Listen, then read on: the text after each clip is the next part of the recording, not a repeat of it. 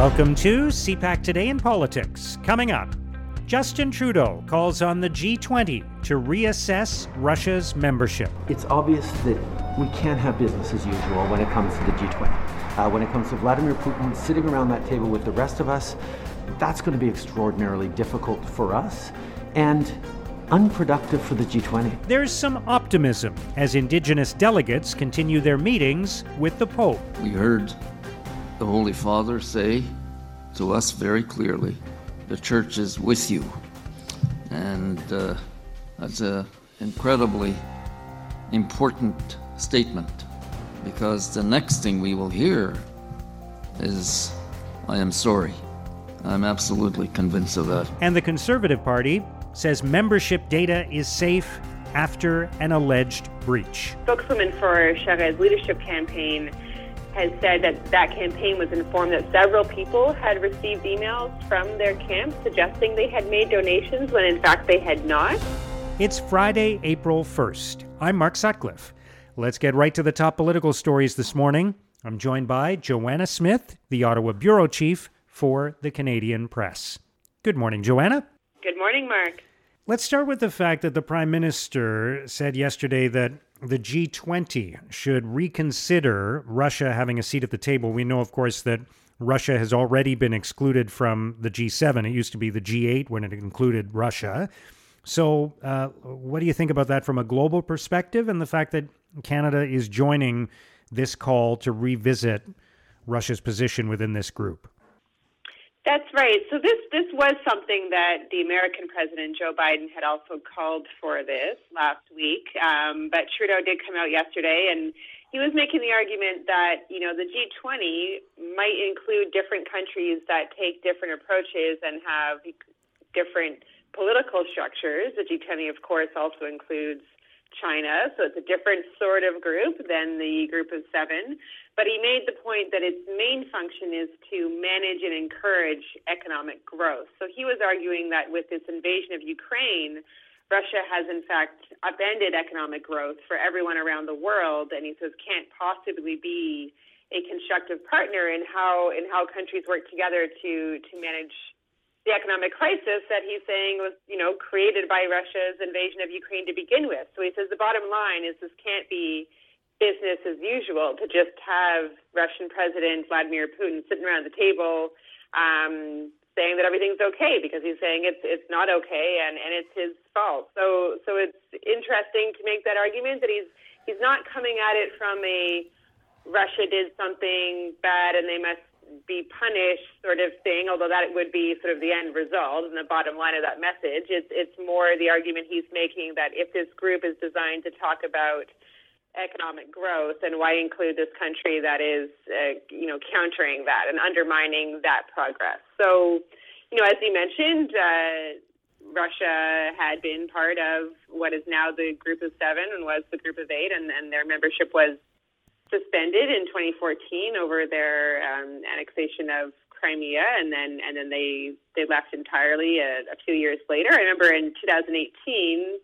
Then President Trump had sort of suggested they be invited back, but the Group of Seven rejected that and said sanctions should continue. And of course, we're in a situation now where not only are sanctions continuing, but they are being added to. So I see this as part of. You made the point of that it's interesting the Canadian Prime Minister is doing this, and I see this as part of that role that the Trudeau government says they want Canada to play as sort of a negotiator, as someone who, the country may not have a lot necessarily to offer in a military sense, so they won't quite say it that way, but that they can offer different ideas and work on the diplomacy side and that sort of middle power. So I see that as sort of fitting in with their actions there. Yeah. All right, let's turn to the meetings that have been taking place between Indigenous leaders from Canada and the Pope. And we're hearing that there is some optimism coming from these meetings. Of course, this is a follow-up to the report of the Truth and Reconciliation Commission. One of the recommendations was an apology from the Catholic Church. So what are you hearing about that? Well, it was interesting. One of the people who went in yesterday for a 2-hour meeting, I believe it was originally supposed to be a 1-hour meeting, and it lasted for 2 hours. So I think these sorts of lengths of meetings with the Pope are studied very carefully. And so I think that's a sign of perhaps that there was some substantive discussion behind the doors. But one of the people who was at the meeting was Phil Fontaine, of course, a former national chief of the Assembly of First Nations. And this was the second time Fontaine had met a pope and requested an apology for the legacy of residential schools and the role of the Roman Catholic Church in that. He had asked that of former Pope Benedict in 2009, and of course that apology never came, and that was before the Truth and Reconciliation Commission had completed its work. Fontaine, though, he said that this time he's certain an apology will come, and he made the point that even within Canada there was a shift last year. The discovery of unmarked graves found at several former residential school sites really put incredible pressure on the church, he said, in addition to really waking up a lot of Canadians who may not have quite realized just exactly what happened at these institutions. And he says the eyes of the world were upon us here. So, the Pope did not commit to an apology or even a visit to Canada, but Fontaine was saying suggested that he could visit potentially this summer. And he does expect the Pope to make that clear during a final meeting today with First Nations, Métis, and Inuit delegates. So we'll watch to see what happened there, but I do think it was interesting to have someone who was part of that delegation in 2009 come again and come away with it with a different impression about what may happen next. Yeah, and I think a lot of people were assuming that if the Pope was going to have these meetings and was going to welcome Indigenous leaders to the Vatican, that there would have to be some outcome of some kind from that. So that's right. It's a step beyond a prime minister going, which has also happened before, but it clearly is making the time to listen directly to the people who were affected. All right, let's talk about the Conservative leadership race. And normally we'd be talking, of course, about the latest announcements about candidates or about what the candidates themselves are saying. But instead, the Conservative Party has had to reassure its members that confidential data about the members has not been compromised because there apparently was a breach. So what happened?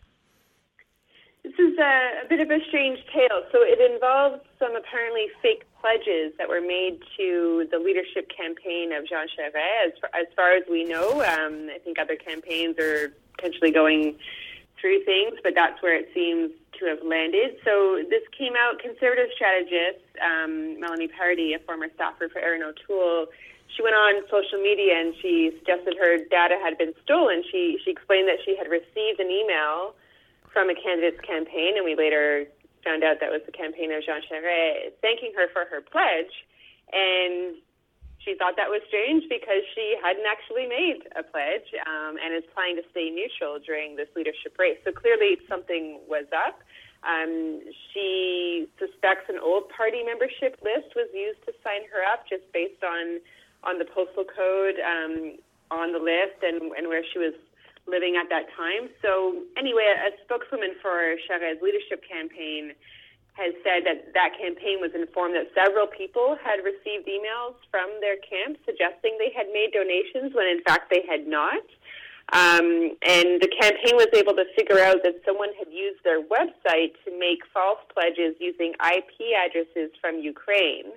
And she called what happened was an obvious attempt to create chaos that they would not tolerate. So, in the meantime, the executive director of the party, Wayne Benson, came out and said that the Conservative Party is really taking this matter seriously. They're going to be investigating any possible misuse of party data. They're thanking campaigns for cooperating, but also came out and reassured members and expressed confidence that internal membership data had not been compromised. So, yeah, we'll see if other campaigns end up being affected, and we'll see what we learn in the days ahead about how exactly this happened and why it happened. Yeah.